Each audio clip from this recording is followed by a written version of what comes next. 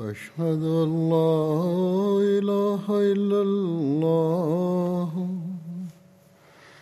وحده لا شريك له وأشهد أن محمدا عبده ورسوله أما بعد فأعوذ بالله من الشيطان الرجيم بسم الله الرحمن الرحيم الحمد لله رب العالمين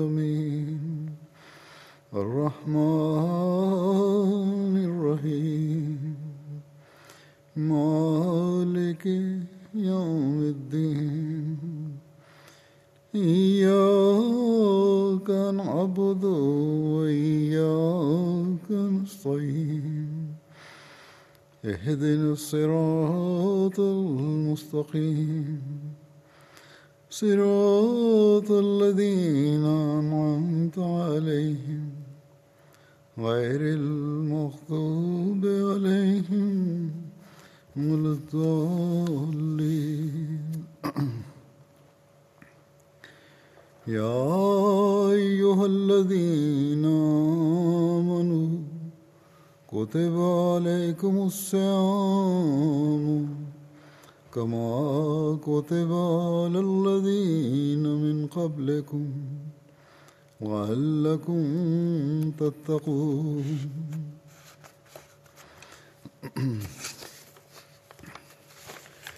أيام معدودات فمن كان منكم مريضا وعلى سفر فعدة من أيام أخر وعلى الذين يطيقونه فدية طعام مسكين ومن تطوع خيرا فهو خير الله وأن تصوموا خير لكم وأن تصوموا خير لكم إن كنتم تعلمون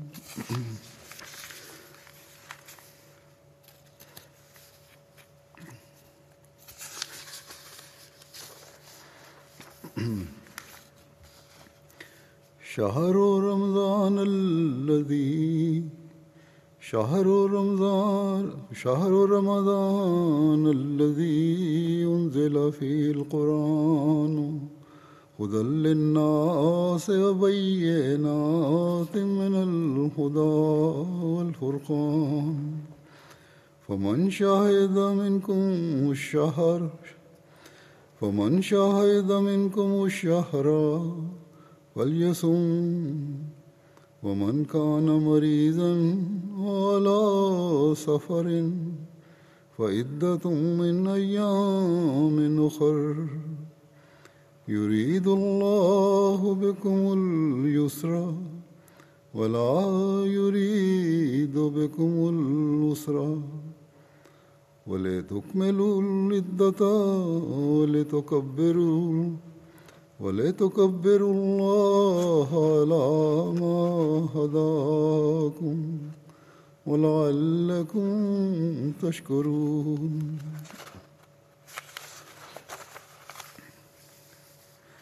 وإذا سألك عبادي أني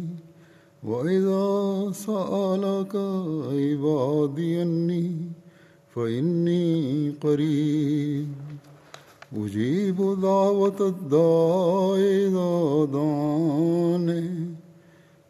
أجيب دعوة الداع إذا دعاني فليستجيبوا لي وليؤمنوا بي لعلهم يرشدون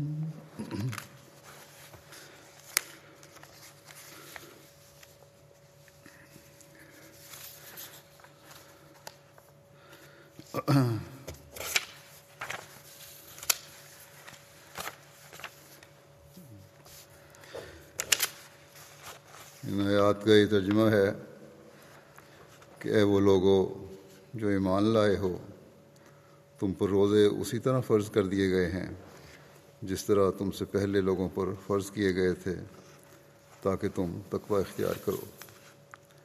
گنتی کے چند دن ہیں، بس جو بھی تم میں سے مریض ہو یا سفر پر ہو تو اسے چاہیے کہ وہ اتنی مدت کے روزے دوسرے ایام میں پورے کرے، اور جو لوگ اس کی طاقت رکھتے ہوں ان پر فدیہ ایک مسکین کو کھانا کھلانا ہے۔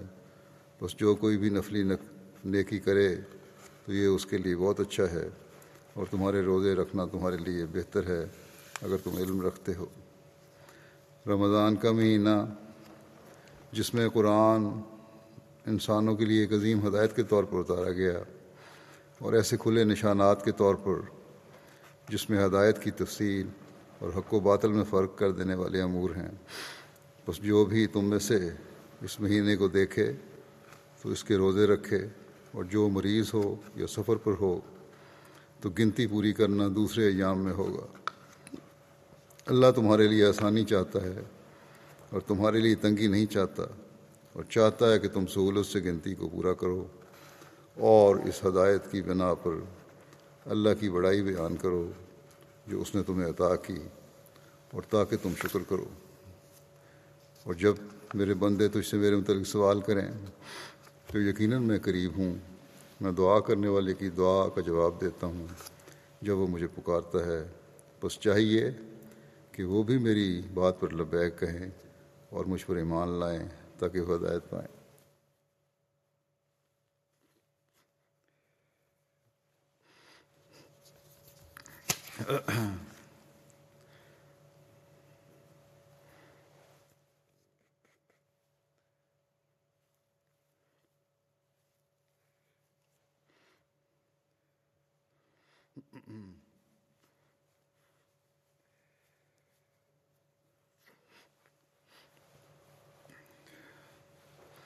اللہ تعالیٰ کے فضل سے اس سال پھر ہمیں ماہ رمضان میں سے گزرنے کا موقع مل رہا ہے۔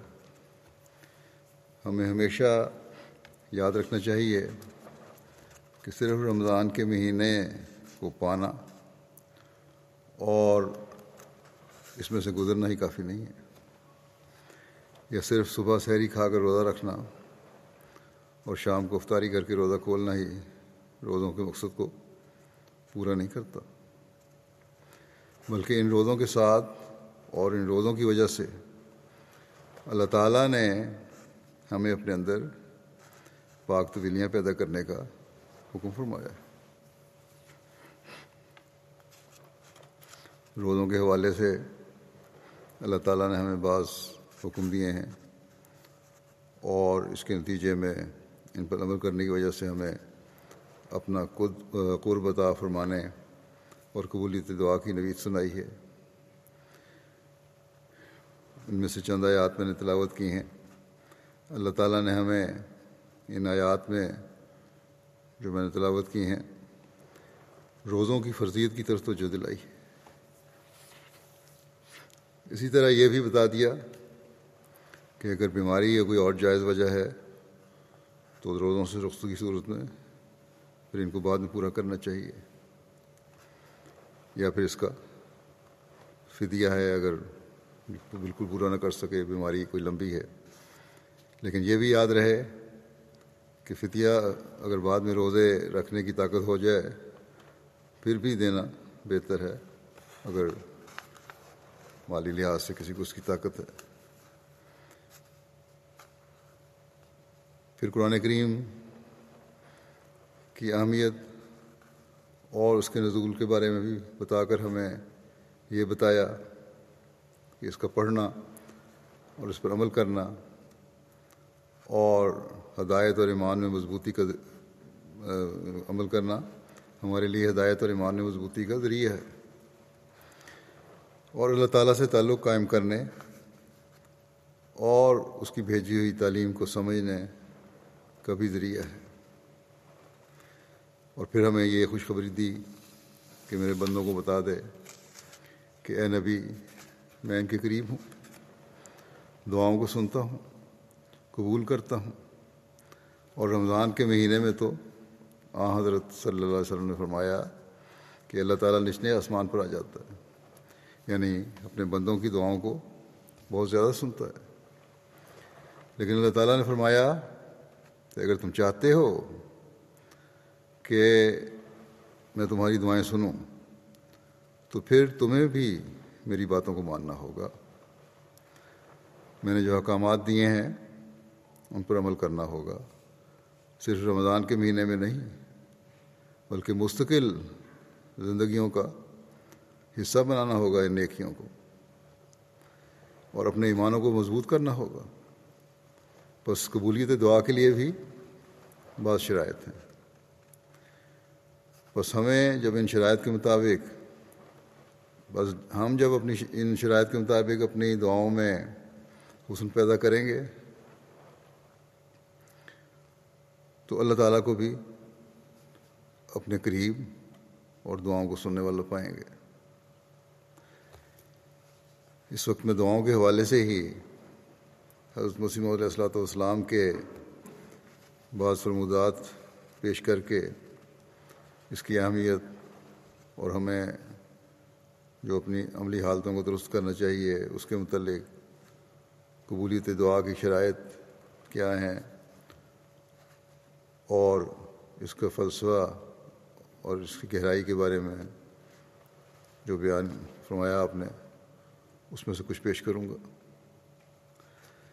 ہم میں سے بہت سے ایسے ہیں جو سطحی طور پر دعا کر کے پھر کہتے ہیں کہ اللہ تعالیٰ نے ہماری دعائیں قبول نہیں کیں، گویا کہ اللہ تعالیٰ کو ہم نے ایک کام کہا جس کو اسے ماننا چاہیے تھا،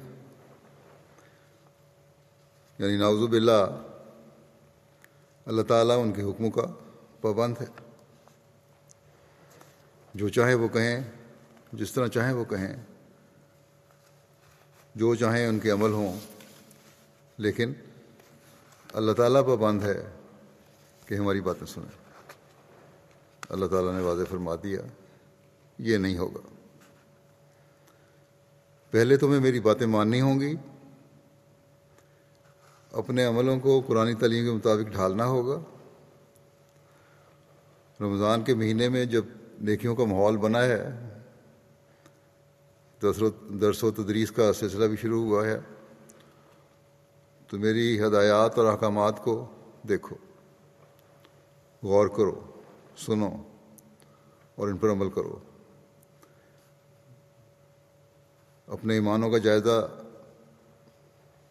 لو کہ کتنے مضبوط ایمان ہیں تمہارے،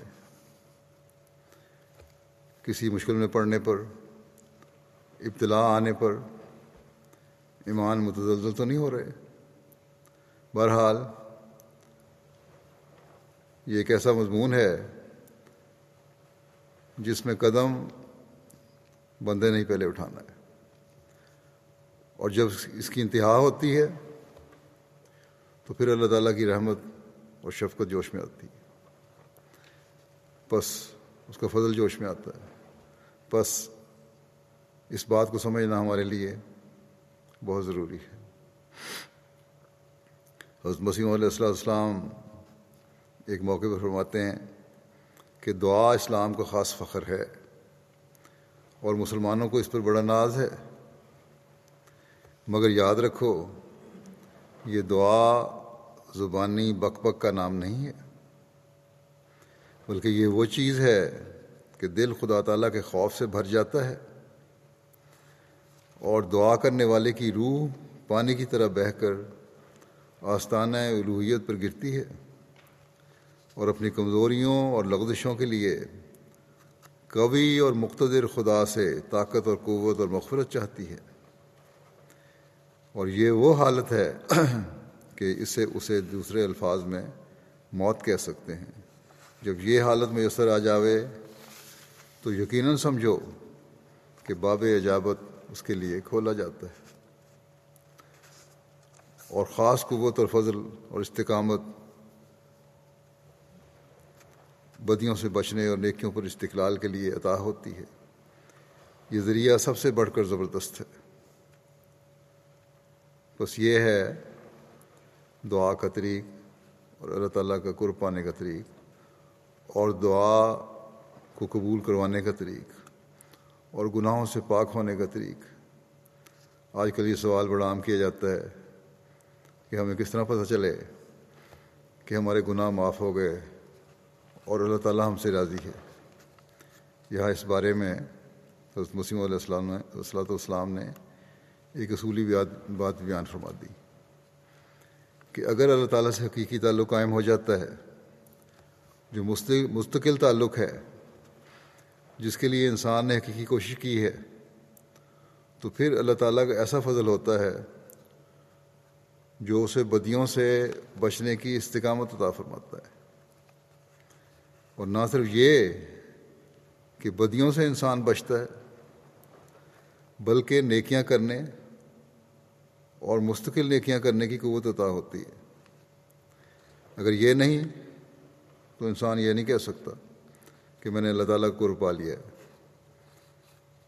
بس حقیقی عابد انسان اس وقت بن سکتا ہے جب اس نہج پر سوچنے والا ہو اور اس کے مطابق عمل کرنے والا ہو، اور اس کے لیے ہمیں اس رمضان میں کوشش بھی کرنی چاہیے۔ دعا کے حوالے سے جیسا کہ میں نے کہا، حضرت مسیح علیہ السلام کی بعض باتیں آپ کے سامنے پیش کروں گا۔ قبولیت دعا کے مسئلے کو بیان فرماتے ہوئے ایک موقع پر حضرت مسیح علیہ السلام فرماتے ہیں، استجابت دعا کا مسئلہ در حقیقت دعا کے مسئلے کی ایک فرع ہے، اور یہ قاعدے کی بات ہے کہ جس شخص نے اصل کو سمجھا ہو، جس شخص نے اصل کو سمجھا ہوا نہیں ہوتا، اس کو فرع کے سمجھنے میں پیچیدگیاں واقع ہوتی ہیں اور دھوکے لگتے ہیں۔ کسی چیز کو سمجھنے کے لیے اس کی بنیاد کو سمجھنے کی ضرورت ہے۔ اگر بنیادی چیز نہیں سمجھ آ رہی تو جتنی مرضی اس کے نکات ہوں، تشریحیں ہوں، وضاحتیں ہوں، وہ سمجھ نہیں آ سکتے۔ فرمایا کہ دعا کی ماہیت یہ ہے کہ ایک سعید بندہ اور اس کے رب میں ایک تعلق مجاذبہ ہے، یعنی جذب کرنے کا ایک تعلق ہے۔ یعنی پہلے خدا تعالیٰ کی رحمانیت بندے کو اپنی طرف کھینچتی ہے، پھر بندے کے صدق کی کوششوں سے خدا تعالیٰ اس سے نزدیک ہو جاتا ہے۔ سچائی اور سچے دل سے کوششیں ہوں گی اگر بندے کی، تو پھر خدا تعالیٰ الگ بندے کے نزدیک ہو جاتا ہے۔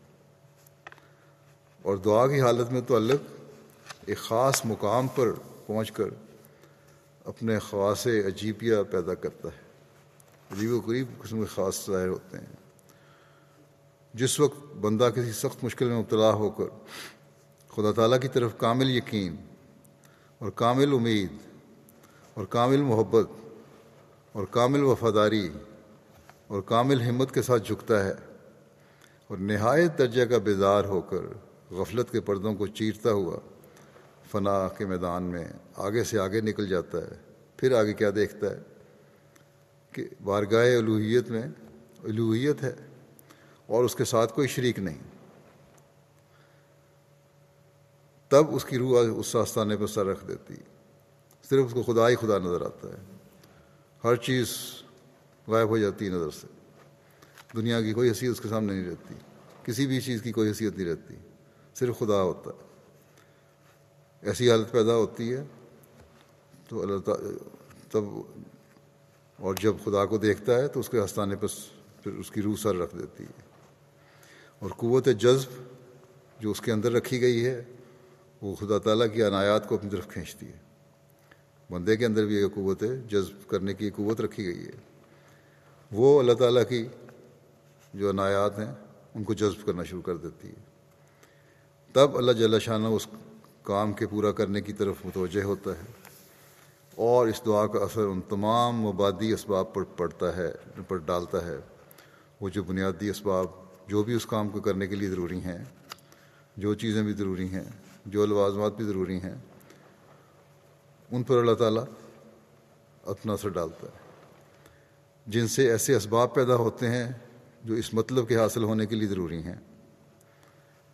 مثلاً اگر بارش کے لیے دعا ہے تو بعد استجابت دعا کے وہ اسباب طبیعہ جو بارش کے لیے ضروری ہوتے ہیں اس دعا کے اثر سے پیدا کیے جاتے ہیں۔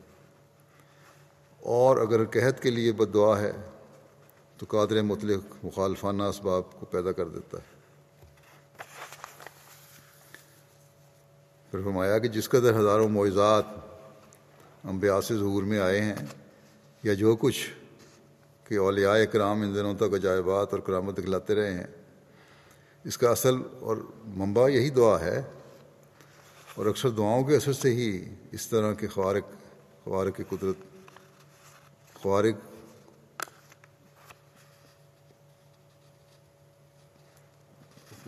قدرت قادر کا تماشا دکھلا رہے ہیں۔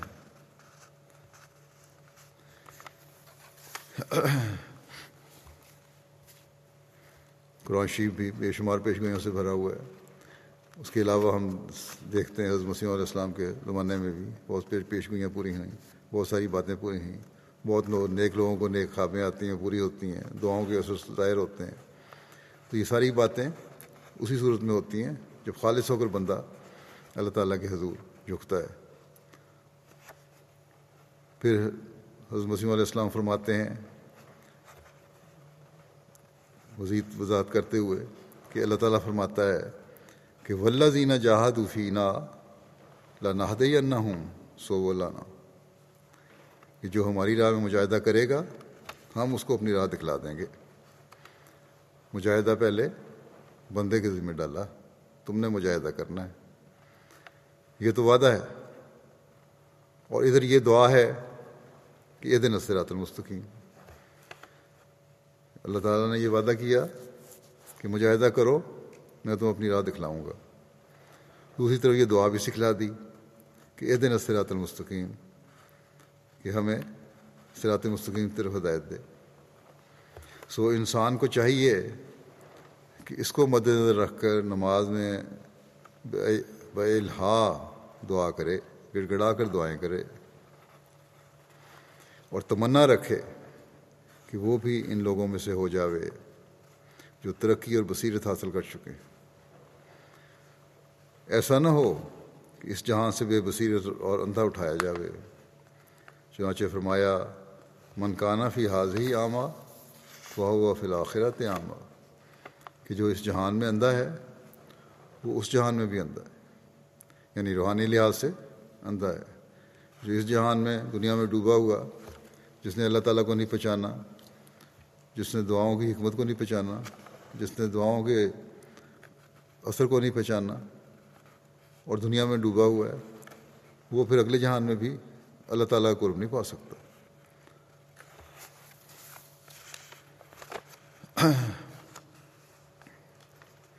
بس آپ فرماتے ہیں کہ آخرت کی تیاری اس دنیا سے ہونی چاہیے، اس کی تیاری کرو۔ فرمایا کہ جس منشا یہ ہے کہ اس جہان کے مشاہدے کے لیے اسی جہان سے ہم کو آنکھیں لے جانی ہیں، اس جہان کے مشاہدے کے لیے اسی جہان سے ہم کو آنکھیں لے جانی ہیں۔ اگلے جہان کو اگر دیکھنا ہے، اللہ تعالیٰ کا قرب پانے والے جہان کو، تو پھر اسی جہان سے ہمیں اس کو دیکھنے کے لیے آنکھیں لے جانی ہوں گی۔ آئندہ جہان کو محسوس کرنے کے لیے حواس کی تیاری اسی جہان میں ہوگی۔ بس کیا یہ گمان ہو سکتا ہے کہ اللہ تعالیٰ وعدہ کرے اور پورا نہ کرے؟ فرمایا کہ اندھے سے مراد وہ ہے جو روحانی معارف اور روحانی لذت سے خالی ہے۔ ایک شخص کو قرآنہ تقلید سے کہ مسلمانوں کے گھر میں پیدا ہو گیا، اندھی تقلید ہو رہی ہے، اس بات پہ صرف اندھا ایمان ہے، اندھی تقلید ہے، پیروی کر رہا ہے، عمل کوئی نہیں، صرف اندھی پیروی ہے کہ مسلمانوں کے گھر میں پیدا ہو گیا اس لیے میں مسلمان ہوں، مسلمان کہلاتا ہے۔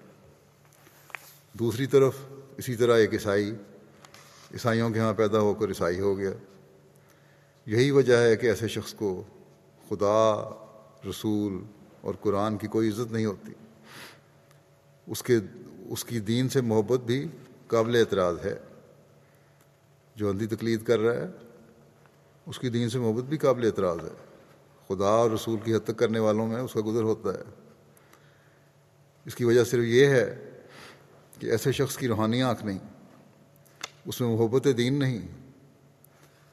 وَإِلَّا محبت والا اپنے محبوب کے برخلاف کیا کچھ پسند کرتا ہے؟ اگر محبت ہو تو محبوب کے خلاف تو کچھ نہیں پسند کرتا محبت کرنے والا یا محبوب کے خلاف۔ غرض اللہ تعالیٰ نے سکھلایا ہے کہ میں تو دین دینے کو تیار ہوں اگر تو لینے کو تیار ہے۔ بس یہ دعا کرنی چاہیے، دعا کرنا ہی اس ہدایت کو لینے کی تیاری ہے۔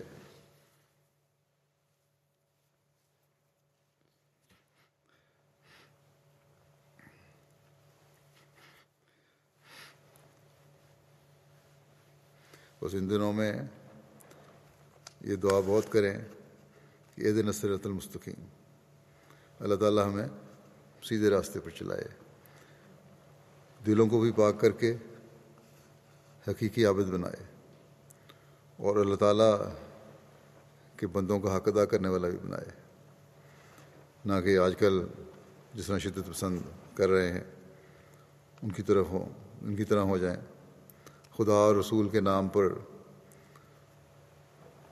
ظلم کیے جا رہے ہیں۔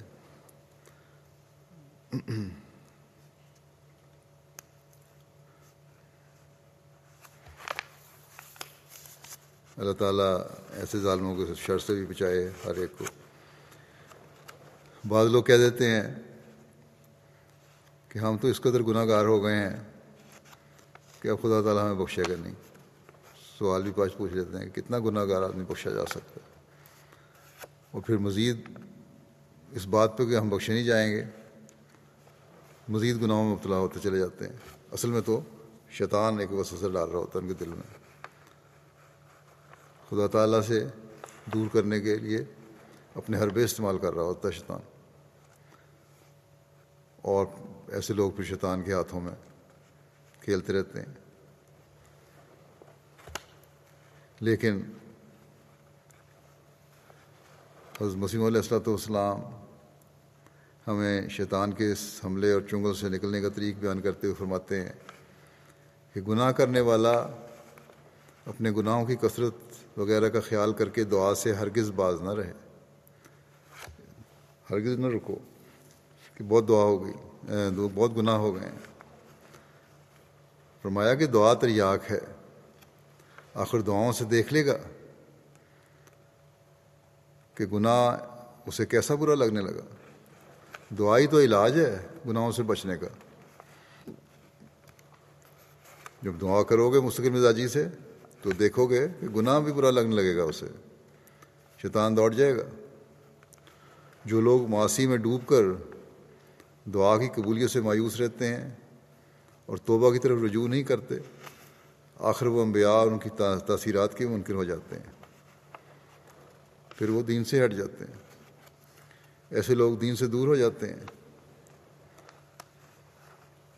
اور پھر انبیاء سے دور ہوتے ہوتے دہریت تک پہنچ جاتے ہیں، پھر دین سے ہٹتے ہٹتے۔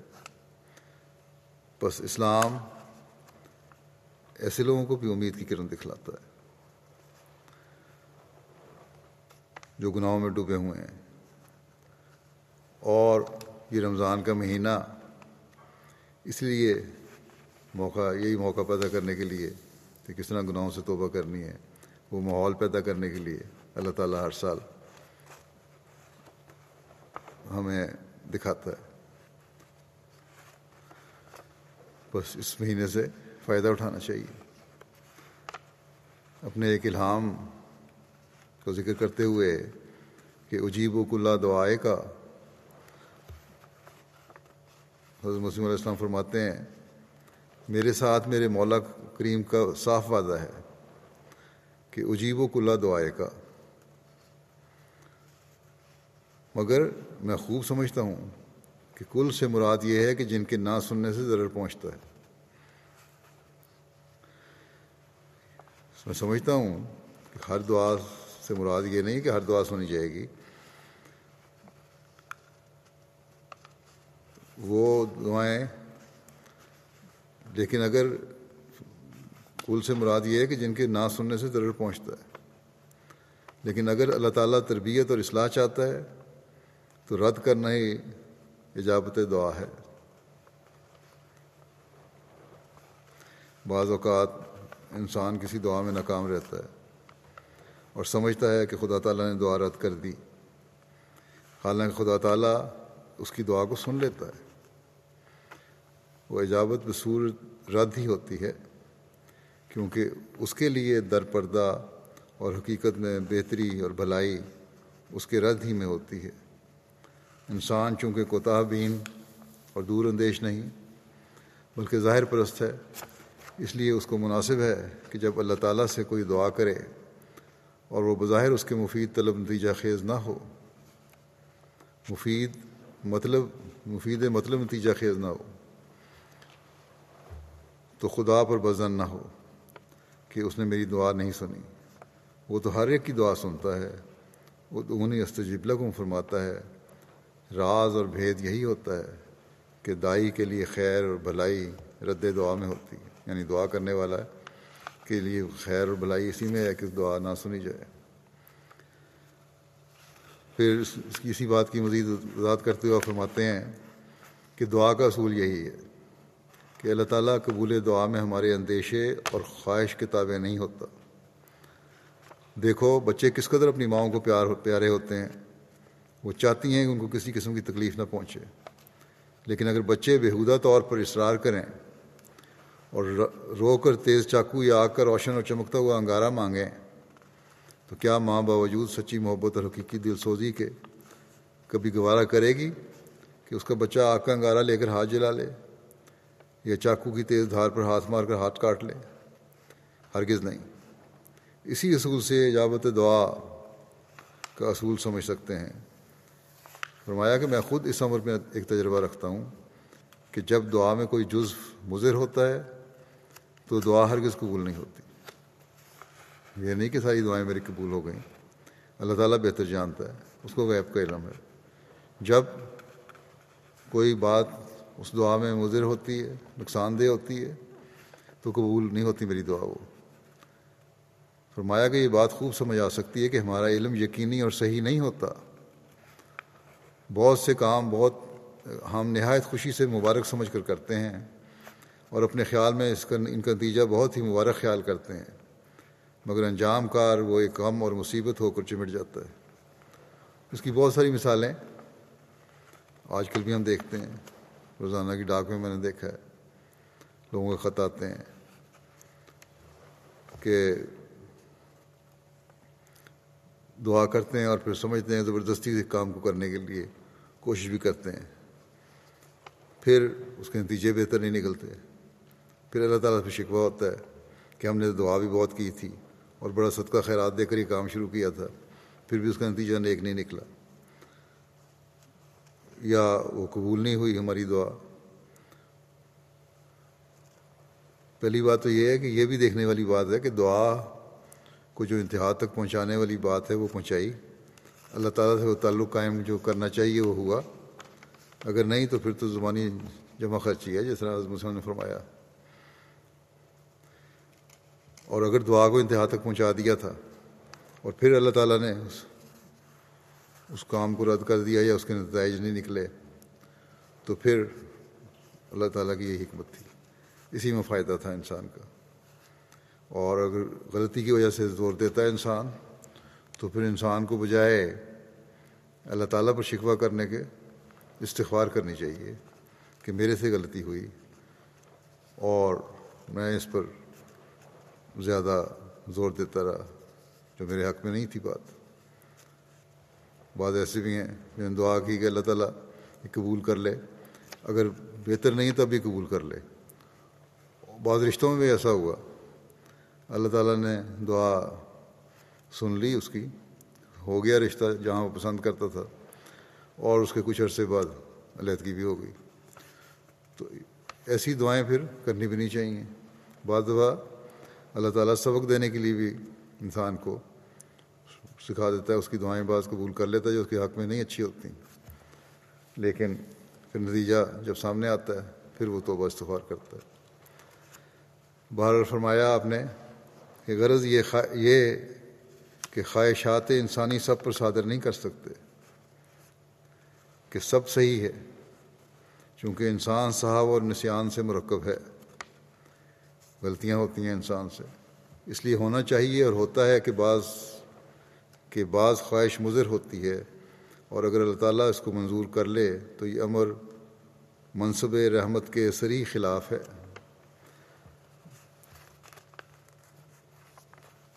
بعض خواہش مضر بھی ہوتی ہے، اگر اللہ تعالیٰ کا صحیح پیارا بندہ ہے تو اللہ تعالیٰ پھر اس دعا کو قبول نہیں کرتا اس کے لیے، کیونکہ اس کی رحمت کے منصب کے خلاف ہے یہ بات۔ اپنے پیاروں کو بھی نقصان نہیں پہنچاتا اس طرح سے۔ فرمایا کہ یہ ایک سچا اور یقینی امر ہے کہ اللہ تعالیٰ اپنے بندوں کی دعاؤں کو سنتا ہے اور ان کو قبولیت کا شرف بخشتا ہے، مگر ہر رتبہ یاب اس کو نہیں، ہر شخص کے لیے نہیں ہے، کیونکہ جوش نفس کی وجہ سے انسان انجام اور معال کو نہیں دیکھتا اور دعا کرتا ہے، فکر ہی نہیں ہوتی اس کو کیا نتیجے نکلنے ہیں اس کے، مگر اللہ تعالیٰ جو حقیقی بہی خواہ اور معال بین ہے، ان مدرتوں اور بدنتائج کو ملحوظ رکھ کر جو اس دعا کے تحت میں بصورت قبول دائی کو پہنچ سکتے ہیں اسے رد کر دیتا ہے، اور یہ رد دعا ہی اس کے لیے قبول دعا ہوتا ہے۔ اپنے قریبیوں کے لیے تو اللہ تعالیٰ کا یہ اصول ہے۔ بس ایسی دعائیں جن میں انسان حوادث اور صدمات سے محفوظ رہتا ہے اللہ تعالیٰ قبول کر لیتا ہے، مگر مضر دعاؤں کو بصورت رد قبول فرما لیتا ہے۔ فرمایا کہ مجھے یہ الہام بارہا ہو چکا ہے، جیسا کہ پہلے ذکر ہوا کہ اجیب و کلّا دعائے کا، دوسرے لفظوں میں یوں کہو کہ ہر ایک ایسی دعا جو نفس الامر میں نافع اور مفید ہے قبول کی جائے گی۔ یہ تشریح فرمائی ہے آپ نے اس کی کہ جو منافع بخش دعا ہے وہ قبول کی جائے گی۔ فرمایا کہ میں جب اس خیال کو اپنے دل میں پاتا ہوں تو میری روح لذت اور سرور سے بھر جاتی ہے۔ جب مجھے اول الہام ہوا، تقریباً 25 یا 30 برس کا عرصہ ہوتا ہے، تو مجھے بہت ہی خوشی ہوئی کہ اللہ تعالیٰ میری دعائیں جو میرے احباب کے متعلق ہوں گی کہ ضرور قبول کرے گا۔ پھر میں نے خیال کیا کہ اس معاملے میں بخل نہیں ہونا چاہیے، کیونکہ یہ ایک انعام الہی ہے، اور اللہ تعالیٰ نے متقین کی صفت میں فرمایا ہے وَمِمَّا رَزَقْنَاهُمْ يُنْفِقُونَ۔ بس میں نے اپنے دوستوں کے لیے یہ اصول کر رکھا ہے کہ خواہ وہ یاد دلائیں یا نہ دلائیں، کوئی امر خطیر پیش کریں یا نہ کریں، کوئی مشکل معاملہ پیش کریں یا نہ کریں، ان کی دینی اور دنیاوی بھلائی کے لیے دعا کی جاتی ہے۔ قبولیت دعا کی شرائط کے بارے میں وضاحت کرتے ہوئے آپ نے فرمایا یہ بات بھی بحضور دل سے سن لینی چاہیے کہ قبول دعا کے لیے بھی چند شرائط ہوتی ہیں، ان میں سے بعض تو دعا کرنے والے کے متعلق ہوتی ہیں اور بعض دعا کرانے والے کے متعلق۔ دعا کرانے والے کے لیے ضروری ہوتا ہے کہ وہ اللہ تعالیٰ کے خوف اور خشیت کو مد نظر رکھے، یہ بڑی اہم بات ہے۔ جو دعا کے لیے کہنے والا ہے اس کے لیے بھی ضروری ہے کہ وہ اللہ تعالیٰ کے خوف اور خشیت کو سامنے رکھے ہمیشہ، اور اس کی غنائے ذاتی سے ہر وقت ڈرتا رہے، یاد رکھے کہ اللہ تعالیٰ بے نیاز ہے، ہر وقت اللہ تعالیٰ کا خوف ہونا چاہیے اس کے دل میں، اور صلح کاری اور خدا پرستی اپنا شعار بنائے۔ یہ ضروری چیزیں ہیں، صلح کاری اور خدا پرستی اپنا شعار بنائے، تقوی اور راست بازی سے خدا تعالیٰ کو خوش کرے، تو ایسی صورت میں دعا کے لیے باب استجابت کھولا جاتا ہے۔ جو ایسی صورت پیدا ہو جائے گی، یہ ساری شرطیں پوری ہوں گی، تو اللہ تعالیٰ پھر دروازہ کھولتا ہے دعا کی قبولیت کا، اور اگر وہ خدا تعالیٰ کو ناراض کرتا ہے، اس سے بگاڑ اور جنگ قائم کرتا ہے، اللہ تعالیٰ کے حکموں پر نہیں چلتا، حقوق اللہ اور حقوق العباد کی ادائیگی بھی نہیں کرتا، تو فرمایا تو اس کی شرارتیں اور غلط کاریاں دعا کی راہ میں ایک صد اور چٹان ہو جاتی ہیں، دیوار بن جائیں گی، روک بن جائیں گی، چٹان پھر کی طرح کھڑی ہو جائیں گی، اور استجابت کا دروازہ اس کے لیے بند ہو جاتا ہے، اس کے لیے قبولیت دعا کا دروازہ بند ہو جاتا ہے۔ نہ اس کی دعائیں قبول ہوتی ہیں اپنی، نہ جس سے وہ دعا کروا رہا ہے اس کی دعائیں اس کے حق میں قبول ہوتی ہیں۔ فرمایا پس ہمارے دوستوں کے لیے لازم ہے کہ وہ ہماری دعاؤں کو ضائع ہونے سے بچاویں اور ان کی راہ میں کوئی روک نہ ڈال دیں جو ان کی ناشائستہ حرکات سے پیدا ہو سکتے ہیں۔ اگر یہ عمل سے صحیح نہیں ہے تو پھر میری دعائیں بھی تمہارے حق میں قبول نہیں ہوں گی، بلکہ تمہارے عمل روک بن جائیں گے ان کے قبولیت کے راستے میں۔ پھر دعا کی قبولیت کے لیے یہ بھی ضروری ہے کہ اعتقادی لحاظ سے مضبوط ہو انسان، یہ بنیادی شرط ہے، اور عمل صالح کرنے والا ہو۔ عمل صالح کا پہلے بھی ذکر آ گیا، جیسے کہ اللہ تعالیٰ نے فرمایا ہے کہ میری باتوں پر لبیک کہو، میری مانو، اللہ تعالیٰ کی باتوں کا مثبت جواب دینا، ان پر عمل کرنا، یہی ایک بنیادی چیز ہے جو دعاؤں کی قبولیت کے لیے ضروری ہے۔ اس بات کی وضاحت کرتے ہوئے حضرت مسیح علیہ السلام فرماتے ہیں یہ سچی بات ہے کہ جو شخص اعمال سے کام نہیں لیتا وہ دعا نہیں کرتا، بلکہ خدا تعالیٰ کی آزمائش کرتا ہے۔ اس لیے دعا کرنے سے پہلے اپنی تمام طاقتوں کو خرچ کرنا ضروری ہے، اور یہی معنی اس دعا کے ہیں۔ پہلے لازم ہے کہ انسان اپنے اعتقاد اعمال میں نظر کرے، کیونکہ خدا تعالیٰ کی عادت ہے کہ اصلاح اسباب کے پیرائے میں ہوتی ہے۔ سامان مہیا ہوں گے جو اصلاح کے لیے ضروری ہیں، اپنی حالتیں درست کرو گے تو پھر درست کرنے کی کوشش کرو گے تو پھر اصلاح بھی ہوگی۔ فرمایا کہ وہ کوئی نہ کوئی ایسا سبب پیدا کر دیتا ہے جو اصلاح کا موجب ہوتا جاتا ہے۔ اگر دعا سچے دل سے کی جا رہی ہے تو اللہ تعالیٰ پھر ایسا سبب پیدا کر دیتا ہے جو اصلاح کا موجب بن جاتا ہے۔ وہ لوگ اس مقام پر ذرا خاص غور کریں جو کہتے ہیں کہ جب دعا ہوئی تو اسباب کی کیا ضرورت ہے۔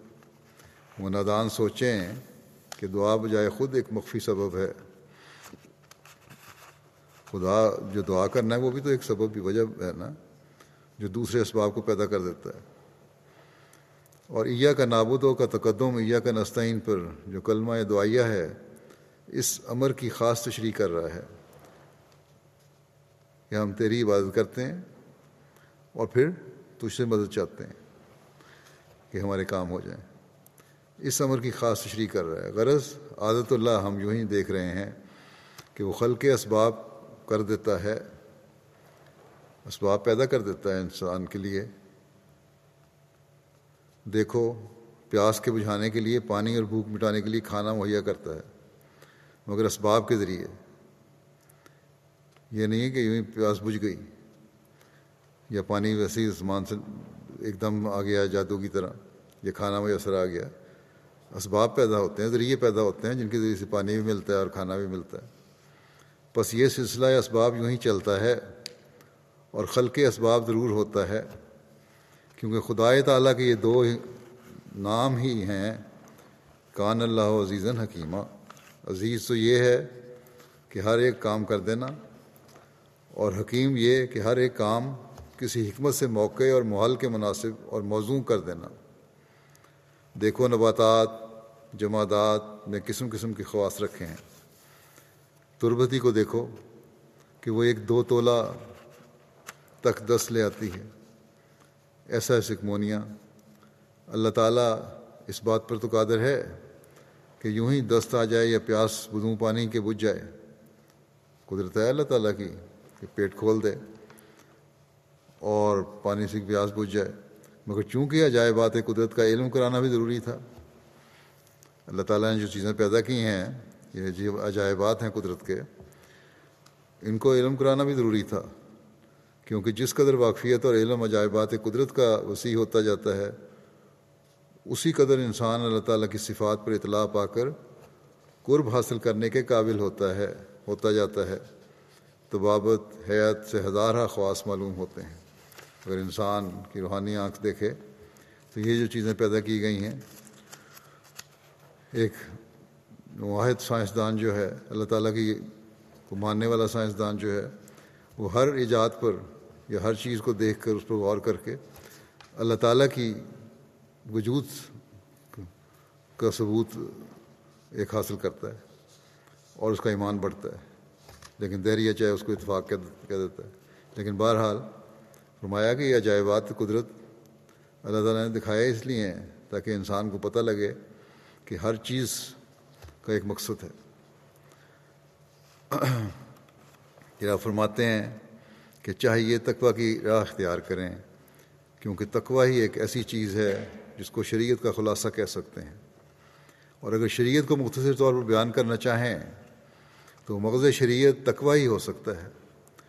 تقویٰ کے مدارج اور مراتب بہت سے ہیں، لیکن اگر طالب صادق ہو کر ابتدائی مراتب اور مراحل کو استقلال اور خلوص سے طے کرے تو وہ اس راستی اور طلب صدق کی وجہ سے اعلیٰ مدارج کو پا لیتا ہے۔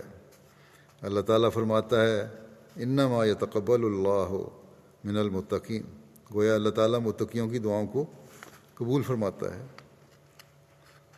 انما یتقبل اللہ من المتقین، یہ گویا اس کا وعدہ ہے، اور اس وعدے کے میں تخلف نہیں ہوتا، جیسا کہ فرمایا ان اللہ لا یخلف المیعاد،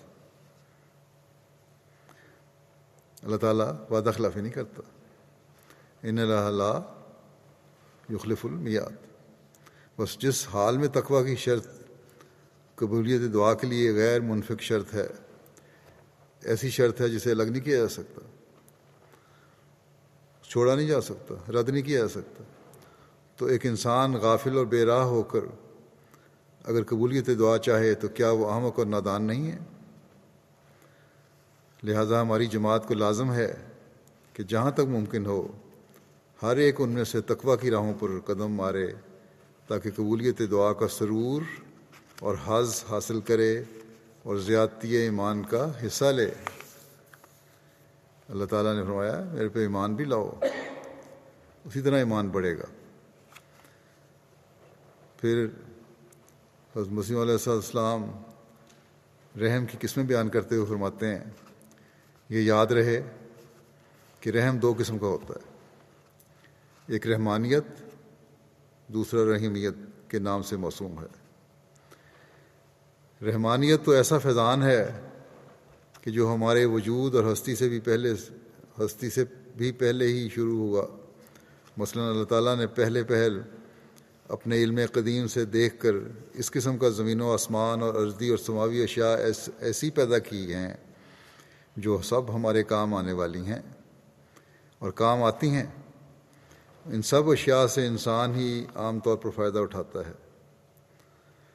بھیڑ، بکری اور دیگر حیوانات جبکہ بجائے خود انسان کے لیے مفید شے ہیں تو وہ کیا فائدہ اٹھاتے ہیں؟ یہ سب چیزیں تو انسان کے لیے فائدہ کے لیے بنائی گئی ہیں، انہوں نے کیا فائدہ اٹھانا ہے؟ دیکھو جسمانی امور میں انسان کیسی کیسی لطیف اور اعلیٰ درجے کی غذائیں کھاتا ہے۔ اعلیٰ درجے کا گوشت انسان کے لیے ہے، ٹکڑے اور ہڈیاں کتوں کے واسطے ہیں۔ جسمانی طور پر جو حظوظ اور لذات انسان کو حاصل ہیں، گو حیوان بھی اس میں شریک ہیں، مگر انسان کو بدرجہ اعلیٰ حاصل ہیں۔ اور روحانی لذات میں جانور شریک بھی نہیں ہیں۔ روحانی لذات جو ہیں وہ تو صرف انسان کے لیے ہیں، جانور تو اس میں شریک ہی نہیں۔ بس یہ دو قسم کی رحمتیں ہیں، ایک وہ جو ہمارے وجود سے پہلے پیش از وقت کے طور پر تقدمہ کی صورت میں یعنی پہلی تیار کر کے رکھی گئی ہیں، عناصر وغیرہ اشیاء پیدا کی جو ہمارے کام میں لگی ہوئی ہیں، اور یہ ہمارے وجود، خواہش اور دعا سے پہلے ہیں۔ ہمارے پیدا ہونے سے ہی پہلے چیزیں ہیں، ہماری خواہش سے بھی پہلے سے ہی موجود ہیں، ہماری دعا مانگنے سے پہلے سے ہی موجود ہیں، جو رحمانیت کے تقاضے سے پیدا ہوئے ہیں۔ یہ ساری چیزیں اللہ تعالیٰ کی رحمانیت کی وجہ سے پیدا ہوئی ہیں۔ اور دوسری رحمت رحیمیت کی ہے یعنی جب ہم دعا کرتے ہیں تو اللہ تعالیٰ دیتا ہے. غور کیا جاوے تو معلوم ہوگا کہ قانون قدرت کا تعلق ہمیشہ سے دعا کا تعلق ہے. بعض لوگ آج کل اس کو بدعت سمجھتے ہیں. ہماری دعا کا جو تعلق خدا تعالیٰ سے ہے، میں چاہتا ہوں کہ اسے بھی بیان کروں. فرمایا ایک بچہ یعنی ایک انسان کا جو تعلق ہے دعا سے وہ بیان کرو. ایک بچہ جب بھوک سے بےتاب ہو کر دودھ کے لیے چلاتا ہے اور چیختا ہے تو ماں کے پستان میں دودھ جوش مار کر آ جاتا ہے. بچہ دعا کا نام بھی نہیں جانتا، لیکن اس کی چیخیں دودھ کو کیوں کر کھینچ لاتی ہیں، اس کا ہر ایک کو تجربہ ہے. بعض اوقات دیکھا گیا ہے کہ مائیں دودھ محسوس بھی نہیں کرتی مگر بچے کی چلاہٹ ہے کہ دودھ کو کھینچ لاتی ہے. تو کیا ہماری چیخیں جب اللہ تعالیٰ کے حضور ہوں تو کچھ بھی نہیں کھینچ کر لا سکتی؟ آتا ہے اور سب کچھ آتا ہے، مگر آنکھوں کے اندھے جو فاضل اور فلاسفر بنے بیٹھے ہیں وہ دیکھ نہیں سکتے. بچے کو جو مناسبت ماں سے ہے، اس تعلق اور رشتہ کو انسان اپنے ذہن میں رکھ کر اگر دعا کی فلسفے پر غور کرے تو بہت آسان اور سہل معلوم ہوتی ہے. دوسری قسم کا رحم یہ تعلیم دیتا ہے کہ ایک رحم مانگنے کے بعد پیدا ہوتا ہے. مانگتے جاؤ گے ملتا جائے گا. ادعونی استجب لکم کوئی لفظی نہیں ہے بلکہ یہ انسانی سرشت کا ایک لازمہ ہے.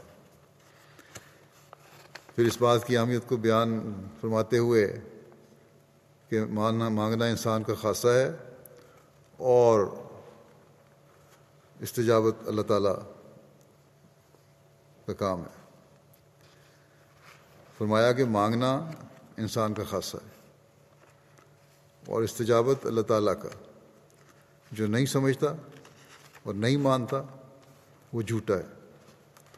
بچے کی مثال جو میں نے بیان کی پہلے بیان کی ہے جو آپ نے، وہ دعا کی فلسفی خوب حل کر کے دکھاتی ہے. رحمانیت اور رحیمیت سے دو نہیں ہیں، بس ایک کو چھوڑ کر دوسرے کو چاہتا ہے اسے مل نہیں سکتا. رحمانیت کا تقاضا یہی ہے کہ ہم میں رحیمیت سے فیض اٹھانے کی سکت پیدا کرے. رحمانیت اللہ تعالیٰ کی یہ ہے، اس نے تو ہمیں راستے دکھا دیے، بتا دیا، چیزیں بھی دے دیں، اور جو اس کی چیزیں ہم نے مانگ کے لینی ہے اس کی ہمت پیدا کرتا ہے، اس کے ذرائع پیدا کرتی ہے رحمانیت دعا کرانے کی اور اللہ تعالیٰ کی رحمیت کو حاصل کرنے کی. فرمایا کہ جو ایسا نہیں کرتا وہ کافر نعمت ہے. ایاک نعبدو کے یہی معنی ہے کہ ہم تیری عبادت کرتے ہیں ان ظاہری سامانوں اور اسباب کی رعایت سے جو تو نے عطا کیے ہیں. ہم عبادت کرتے ہیں ان ظاہری اسباب کے ذریعے سے. دیکھو یہ زبان کی مثال دے رہے ہیں آپ، جو عروق اور اعصاب سے خلق ہے. اس کی رگیں ہیں، نسیں ہیں، لعاب ہے، یہ اعصاب ہیں، یہ سب چیزیں زبان کا حصہ ہیں. اسی سے زبان بنی ہے. اگر ایسی نہ ہوتی تو ہم بول نہ سکتے. ایسی زبان خشک ہو جاتی، زبان اگر خشک ہو جائے تو انسان بول نہیں سکتا. ایسی نسیں اور رگیں نہ ہوں، ان کو ہر وقت تری مل رہی ہے، تب بھی نہیں انسان ہلا سکتا زبان. فرمایا کہ ایسی زبان دعا کے واسطے عطا کی جو قلب کے خیالات تک کو ظاہر کر سکے. پھر خیالات کو ظاہر کرنے کے لیے زبان عطا کی، ہم اسے بول لیتے ہیں. اگر ہم دعا کا کام زبان سے کبھی نہ لیں تو یہ ہماری شور بختی ہے. بہت سی بیماریاں ایسی ہیں کہ اگر وہ زبان کو لگ جائیں تو یک دفعہ ہی زبان اپنا کام چھوڑ بیٹھتی ہے، یہاں تک کہ انسان گونگا ہو جاتا ہے.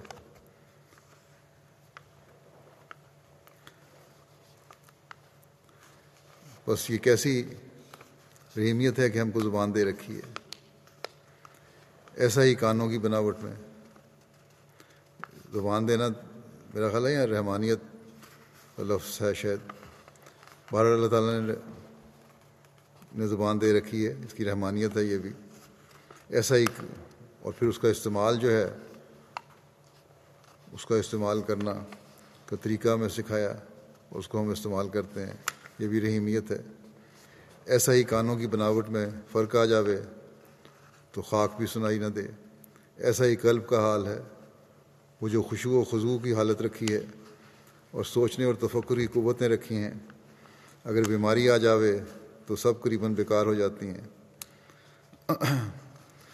مجنونوں کو دیکھو کہ ان کے قوا کیسے بیکار ہو جاتے ہیں، تو کیا یہ ہم کو لازم نہیں کہ ان خدا داد نعمتوں کی قدر کریں؟ اگر ان قوا کو جو اللہ تعالیٰ نے اپنے کمال فضل سے ہم کو عطا کیے ہیں بیکار چھوڑ دیں تو لا ریب ہم کافر نعمت ہیں۔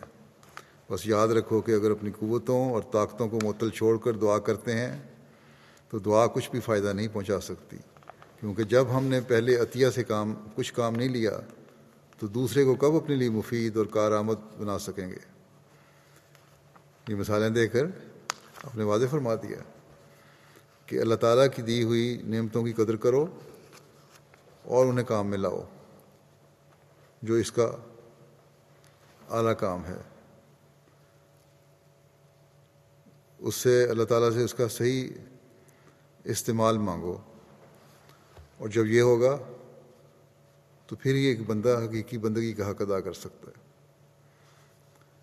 اس کی دی ہوئی نعمتوں کا شکر ادا کر سکتا ہے، اور یہ شکر پھر انسان پھر یہ شکر جو ہے پھر اس کے اللہ تعالیٰ کے فضل کو جذب کرتا ہے، اور رحمانیت سے عطا کی ہوئی چیزیں رحیمیت سے پھر بھی حصہ لیتی ہیں، اور قبولیت دعا کے نظارے انسان دیکھتا ہے۔ پھر اس کی مزید وضاحت کرتے ہوئے آپ نے فرمایا بس ایاک نعبد یہ بتلا رہا ہے کہ اے رب العالمین، تیرے پہلے عطیہ کو بھی ہم نے بیکار اور برباد نہیں کیا۔ اہدنا الصراط المستقیم میں یہ ہدایت فرمائی ہے کہ انسان خدا تعالیٰ سے سچی بصیرت مانگے، کیونکہ اگر اس کا فضل اور کرم دستگیری نہ کرے تو عاجز انسان ایسی تاریکی اور اندھکار میں پھنسا ہوا ہے کہ وہ دعا ہی نہیں کر سکتا۔ اللہ تعالیٰ کا فضل ہے، وہی اس کی رہنمائی کرتا ہے، وہی مدد کرتا ہے، ورنہ انسان تو عاجز ہے، وہ تو دنیا میں پھنسا ہوا ہے، تاریکی میں پھنسا ہوا ہے دنیا کی، اس کا خود دعا کا موقع ہی نہیں مل سکتا۔ بس جب تک انسان خدا کے اس فضل کو جو رحمانیت کے فیضان سے اسے پہنچا ہے کام میں لا کر دعا نہ مانگے، کوئی نتیجہ بہتر نہیں کر سکتا۔ انسان کو بہرحال اللہ تعالیٰ سے دعا مانگنی پڑتی ہے اس اندھیرے سے نکلنے کے لیے۔ فرمایا میں نے عرصہ ہوا انگریزی قانون میں یہ دیکھا تھا کہ تقاوی کے لیے پہلے کچھ سامان دکھانا ضروری ہوتا ہے۔ تقاوی ہوتا ہے ایک زراعتی قرضہ ذمہ دار لیتے ہیں، یہاں بھی قرض لیتے ہیں، مورگیج وغیرہ لیتے ہیں، تو کچھ اپنے رقم ڈالنی پڑتی ہے بیچ میں، یا کوئی ضمانت دینی پڑتی ہے، سامان دکھانا ضروری ہوتا ہے، کچھ نہ کچھ عمل پیش کرنا پڑتا ہے، عملی طور پہ کچھ نہ کچھ پیش کرنا پڑتا ہے۔ اسی طرح قانون قدرت کی طرف دیکھو کہ جو کچھ ہم کو ملا پہلے ملا ہے اس سے کیا بنایا۔ اگر عقل و ہوش آنکھ کان رکھتے ہوئے نہیں بہکے ہو اور ہمک اور دیوانگی کی طرف نہیں گئے تو دعا کرو اور اپنے اور بھی فضل الہی ملے گا۔ اگر سب چیزیں ملی ہیں انسان کو، اللہ تعالیٰ نے جو نعمتیں دی ہیں اسے بہکے نہیں ہیں، تو پھر دعا کرو کہ اللہ تعالیٰ نے یہ چیزیں دی ہیں تو فضل الہی اور بڑھے گا، ورنہ محرومی اور بدقسمتی کے لچھن ہیں۔ اگر نعمتوں کا صحیح استعمال نہیں ہے تو پھر دعائیں کوئی فائدہ نہیں دیتی، بلکہ محرومی اور بدقسمتی پھر رہتی ہے انسان کے شامل حال۔ بس ہمیں اس پر بہت غور کرنے کی کوشش کرنی چاہیے۔ پھر آپ فرماتے ہیں قانون قدرت میں قبولیت دعا کی نظیریں موجود ہیں، اور ہر زمانے میں خدا تعالیٰ زندہ نمونے بھیجتا ہے، اسی لیے اس نے اہدنا الصراط المستقیم صراط الذین انعمت علیہم کی دعا تعلیم فرمائی ہے۔ یہ خدا تعالیٰ کا منشا اور قانون ہے، اور کوئی نہیں جو اس کو بدل سکے۔ اہدنا الصراط المستقیم کی دعا سے پایا جاتا ہے کہ ہمارے اعمال کو اکمل اور اتم کر، ہمارے اعمال کو اکمل اور اتم کر، مکمل کر، پورا کر۔ ان الفاظ پر غور کرنے سے معلوم ہوتا ہے کہ بظاہر تو اشارۃ النص کے طور پر اس سے دعا کرنے کا حکم معلوم ہوتا ہے، ظاہری طور پر دعا کرنے کا حکم ہے۔ صراط مستقیم کی ہدایت مانگنے کی تعلیم ہے، لیکن یہ ضرور ہے، یہی ہے اس کی طرف اشارہ ہو رہا، لیکن اس کے سر پر ایاک نعبد و ایاک نستعین بتا رہا ہے کہ اس سے فائدہ اٹھائیں، یعنی صراط مستقیم کے منازل کے لیے قوا سلیم سے کام لے کر استعانت الہی کو مانگنا چاہیے۔ ایاک نعبد و ایاک نستعین بتا رہا ہے کہ اگر صراط مستقیم کو حاصل کرنا ہے تو پھر اپنے جو قوا اللہ تعالیٰ نے تمہیں دیے ہیں ان سے کام لے کر اللہ تعالیٰ کی مدد مانگنی پڑے گی صراط مستقیم پہ چلنے کے لیے۔ بس ظاہری اسباب کی رعایت ضروری ہے، جو اس کو چھوڑتا ہے وہ کافر نعمت ہے۔ نیکیاں کرنے کے لیے بھی اللہ تعالیٰ سے مدد مانگنی پڑے گی۔ فرمایا ہمیں ایسی زبان دعا کے لیے عطا کی ہے اللہ تعالیٰ نے جو قلب کے خیالات اور ارادوں کو ظاہر کر سکے۔ پھر فرمایا ایسا ہی قلب میں خشوع و خضوع کی حالت رکھی ہے اور سوچنے اور تفکر کی قوتیں ودیت کی ہیں۔ بس یاد رکھو اگر ہم ان قوتوں اور طاقتوں کو معطل چھوڑ کر دعا کرتے ہیں تو یہ دعا کچھ بھی مفید اور کارگر نہ ہوگی، کیونکہ جب پہلے عطیہ سے کچھ کام نہیں لیا تو دوسرے سے کیا نفع اٹھائیں گے۔ اس لیے اہدنا الصراط المستقیم سے پہلے ایاک نعبد و بتا رہا ہے کہ ہم نے تیرے پہلے عطیوں اور قوتوں کو بیکار اور برباد نہیں کیا۔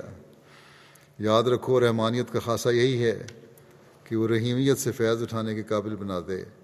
اس لیے اللہ خدا تعالیٰ نے جو ادعونی استجب لکم فرمایا یہ میری لفاظی نہیں ہے بلکہ انسانی شرف اسی کا متقاضی ہے۔ مانگنا انسانی خاصہ ہے، اور جو استجابت جو اللہ تعالیٰ کا نہیں وہ ظالم ہے، یعنی جو اللہ تعالیٰ سے مانگنے کی تلاش میں نہیں رہتا وہ ظالم انسان ہے۔ پھر دعا ایک ایسی سرور بخش کیفیت ہے کہ مجھے افسوس ہے کہ میں کن الفاظ میں اس لذت اور سرور کو دنیا کو سمجھاؤں، یہ تو محسوس کرنے سے ہی پتہ لگے گا۔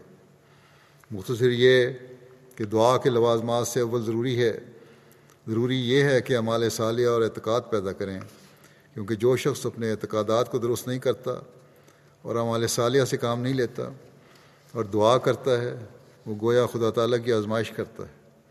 تو بات یہ ہے کہ اہدنا الصراط المستقیم کی دعا میں یہ مقصود ہے کہ ہمارے اعمال کو اکمل و اتم کر، اور پھر یہ کہہ کر صراط الذین انعمت علیہم اور بھی صراحت کر دی کہ ہم اس صراط کو اس صراط کی ہدایت چاہتے ہیں جو منعم علیہ گروہ کی راہ ہے، اور مغضوب گروہ کی راہ سے بچا جن پر بدعمالیوں کی وجہ سے عذاب الہی آ گیا، اور ضالین کہہ کر یہ دعا تعلیم کی ہے کہ اس سے بھی محفوظ رکھ کے تیری حمایت کے بدوں بھٹکتے پھریں، بغیر تیری حمایت کے ہم بھٹکتے پھریں، ہمیں بھٹکنے سے بھی بچا۔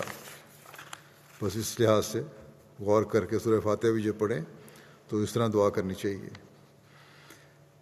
پھر آپ دعا میں اسباب کی رعایت کے ضروری ہونے کا ذکر کرتے ہوئے مزید فرماتے ہیں کہ سنو وہ دعا جس کے لیے ادعونی استجب لکم فرمایا ہے، اس کے لیے یہی سچی روح مطلوب ہے۔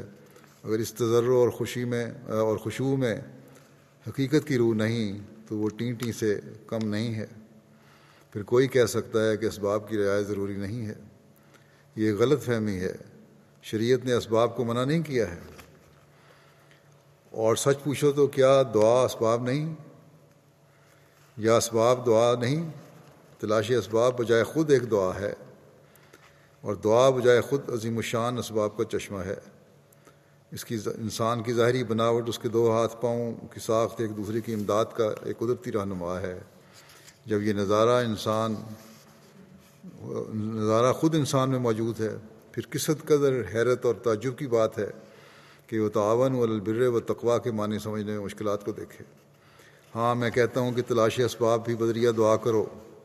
امداد باہمی میں نہیں سمجھتا کہ جب میں تمہیں تمہارے جسم کے اندر اللہ تعالیٰ کا ایک قائم کردہ سلسلہ اور کامل رہنما سلسلہ دکھاتا ہوں تم ان سے انکار کرو۔ اللہ تعالیٰ نے اسباب کو اور بھی صاف کرنے اور وضاحت سے دنیا پر کھول دینے کے لیے انبیاء علیہ السلام کا ایک سلسلہ دنیا میں قائم کیا۔ اللہ تعالیٰ اس بات پر قادر تھا اور قادر ہے کہ اگر وہ چاہے تو کسی قسم کی امداد کی ضرورت ان رسولوں کو باقی نہ رہنے دے، مگر پھر بھی ایک وقت ان پر آتا ہے کہ وہ من انصاری اللہ کہنے پر مجبور ہوتے ہیں۔ کیا وہ ایک ٹکڑ گدا فقیر کی طرح صدا دیتے ہیں؟ نہیں، من انصاری اللہ کہنے کی بھی ایک شان ہوتی ہے۔ وہ دنیا کو رعایت اسباب سے سکھانا چاہتا ہے، دنیا کو رعایت اسباب سکھانا چاہتے ہیں کہ سامان دنیاوی جو ہیں مہیا کرنے بھی ضروری ہیں، جو دعا کا ایک شعبہ ہے، ورنہ اللہ تعالیٰ پر ان کو کامل ایمان اور اس کے وعدوں پر پورا یقین ہوتا ہے۔ وہ جانتے ہیں کہ اللہ تعالیٰ کا وعدہ ہے کہ انا لننصر رسولنا والذین آمنوا فی الحیات الدنیا، کہ ہم اپنے رسولوں کو اور ان پر ایمان لانے والوں کو اس دنیا میں ضرور مدد کریں گے، اس دنیا میں ضرور مدد کریں گے۔ فرمایا کہ ایک یقینی اور حتمی وعدہ ہے یہ۔ میں کہتا ہوں کہ بھلا اگر خدا کسی کے دل میں مدد کا خیال نہ ڈالے تو کوئی کیوں کر مدد کر سکتا ہے؟ بس نبیوں کو بھی اسباب کی ضرورت ہوتی ہے، لیکن اللہ تعالیٰ کے آگے جھکتے ہیں اور پھر اللہ تعالیٰ ہی ان کے لیے اسباب مہیا کر دیتا ہے، لوگوں کے دلوں میں ڈالتا ہے اور سلطان نصیر مہیا فرما دیتا ہے جو ان کے کام کو آگے بڑھانے والے ہوتے ہیں۔ دعا کے حوالے سے نماز کی غرض اور اہمیت کو بیان کرتے ہوئے آپ فرماتے ہیں کہ نماز کی اصل غرض اور مغز دعا ہی ہے، اور دعا مانگنا اللہ تعالیٰ کی قانون قدرت کے عین مطابق ہے۔ مثلا ہم عام طور پر دیکھتے ہیں کہ جب بچہ روتا دھوتا ہے اور اضطراب ظاہر کرتا ہے تو ماں کس قدر بے قرار ہو کر اس کو دودھ دیتی ہے۔ الوہیت اور عبودیت میں اسی قسم کا ایک تعلق ہے جس کو ہر شخص سمجھ نہیں سکتا۔ جب انسان اللہ تعالیٰ کے دروازے پر گر پڑتا ہے اور نہایت عاجزی اور خشوع اور خضوع کے ساتھ اس کے حضور اپنے حالات کو پیش کرتا ہے اور اس سے اپنی حاجات کو مانگتا ہے تو الوہیت کا کرم جوش میں آتا ہے اور ایسے شخص پر رحم کیا جاتا ہے، اور اللہ تعالیٰ کے فضل و کرم کا دودھ بھی ایک گریہ کو چاہتا ہے، اس لیے اس کے حضور رونے والی آنکھ پیش کرنی چاہیے۔ پھر آپ فرماتے ہیں بعض لوگوں کا یہ خیال ہے کہ اللہ تعالیٰ کے حضور رونے دھونے سے کچھ نہیں ملتا۔ بالکل غلط اور باطل ہے یہ چیز۔ ایسے لوگ اللہ تعالیٰ کی ہستی اور اس کی صفات قدرت و تصرف پر ایمان نہیں رکھتے۔ اگر ان میں حقیقی ایمان ہوتا تو ایسا کہنے کی جرت نہ کرتے۔ جب کبھی کوئی شخص اللہ تعالیٰ کے حضور آیا ہے اور اس نے سچی توبہ کے ساتھ رجوع کیا ہے، اللہ تعالیٰ نے ہمیشہ اس پر اپنا فضل کیا ہے۔ یہ کسی نے بالکل سچ کہا ہے کہ عاشق کے شد کہ یار بے حالش نظر نہ کرت، اے خواجہ درد نیست وگر نہ طبیب ہست۔ کون ہے جو عاشق ہوا ہو اور یار نے اس کی حال پر نظر نہ کی ہو؟ ارے صاحب درد ہی نہیں ورنہ طبیب تو موجود ہے۔ خدا تعالیٰ تو چاہتا ہے کہ تم اس کے حضور پاک دل لے کر آ جاؤ، صرف شرط اتنی ہے کہ اس کے مناسب حال اپنے آپ کو بناؤ، اور وہ سچی تبدیلی جو خدا تعالیٰ کے حضور جانے کے قابل بنا دیتی ہے اپنے اندر کر کے دکھاؤ۔ میں تمہیں سچ سچ کہتا ہوں کہ خدا تعالیٰ میں عجیب قدرتیں ہیں اور اس میں لا انتہا فضل و برکات ہیں، مگر اس کے دیکھنے اور پانے کے لیے محبت کی آنکھ پیدا کرو۔ اگر سچی محبت ہو تو خدا تعالیٰ بہت دعائیں سنتا ہے اور تائیدیں کرتا ہے۔ پھر آپ نے فرمایا مومنوں کی تعریف میں خدا تعالیٰ فرماتا ہے یذکرون اللہ قیاما وقعودا وعلی جنوبہم ویتفکرون فی خلق السماوات والارض ربنا ما خلقت ھذا باطلا۔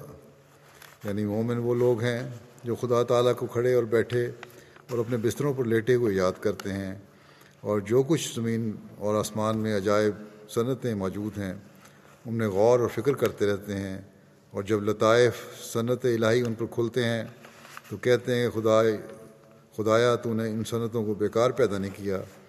یعنی وہ لوگ جو مومن خاص ہیں سنت شناسی اور حیات دانی سے دنیا پرست لوگوں کی طرح صرف اتنی ہی غرض نہیں رکھتے کہ مثلاً اسی پر کفایت کریں کہ زمین کی شکل یہ ہے اور اس کا قطر اس قدر ہے اور اس کی کشش کی کیفیت یہ ہے اور آفتاب اور مہتاب اور ستاروں سے اس قسم کے تعلقات ہیں، بلکہ وہ سنت کی کمالیت شناخت کرنے کے بعد اور اس کے خواص کھلنے کے پیچھے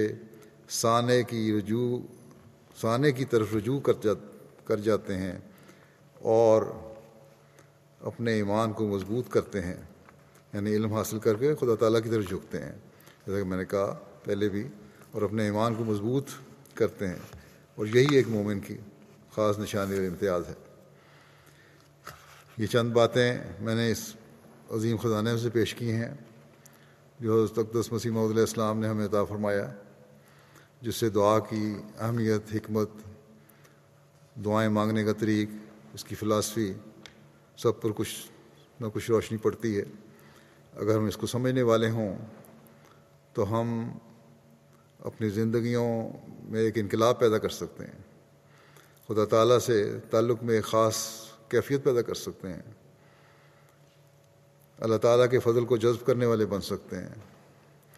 بس ہمیں اس رمضان میں کوشش کرنی چاہیے کہ ہم اللہ تعالیٰ کے قرب کو پانے کے لیے اس کے حکموں پر چلنے والے ہوں، اپنے ایمانوں کو مضبوط کرتے چلے جانے والے ہوں، دعا کی حکمت اور فلاسفی کو سمجھنے والے ہوں، اپنے اعمال کی اصلاح کرنے والے بنیں، اور ان لوگوں میں شامل ہوں جن کی دعائیں اللہ تعالیٰ کے حضور مقبول ہوتی ہیں۔ یہ رمضان ہمارے اللہ تعالیٰ سے تعلق اور روحانی تعلق میں یا روحانی حالت میں ایک انقلاب پیدا کرنے والا ہو۔ اپنے بھائیوں کے لیے بھی دعائیں کریں۔ پہلے میں دعاؤں کے لیے تحریک کرتا رہتا ہوں جو پاکستان میں ہے یا الجزائر میں ہے یا کسی بھی جگہ میں ہے جو کسی بھی طرح خاص طور پہ جماعتی مشکلات میں گرفتار ہیں۔ پاکستان میں تو روزانہ کوئی نہ کوئی واقعہ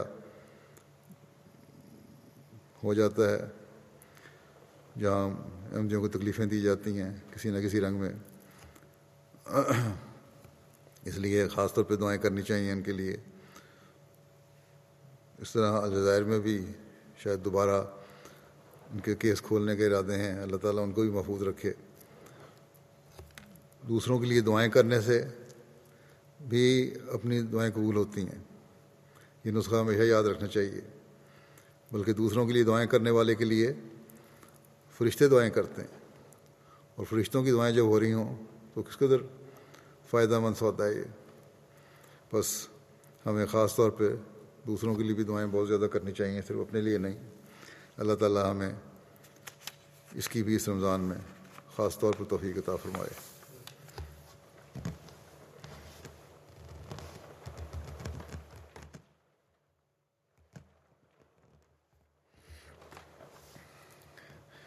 الحمد لله نحمده ونستعينه ونستغفره ونؤمن به ونتوكل عليه ونعوذ بالله من شرور أنفسنا ومن سيئات أعمالنا ومن يهده الله فلا مضل له ومن يضلل فلا هادي له ونشهد أن لا إله إلا الله ونشهد أن محمدا عبده ورسوله عباد الله رحمكم الله إن الله يأمر بالعدل والإحسان وإيتاء ذي القربى وينهى عن الفحشاء والمنكر والبغي يعظكم لعلكم تذكرون اذكروا الله يذكركم وادعوه يستجب لكم ولذكر الله أكبر.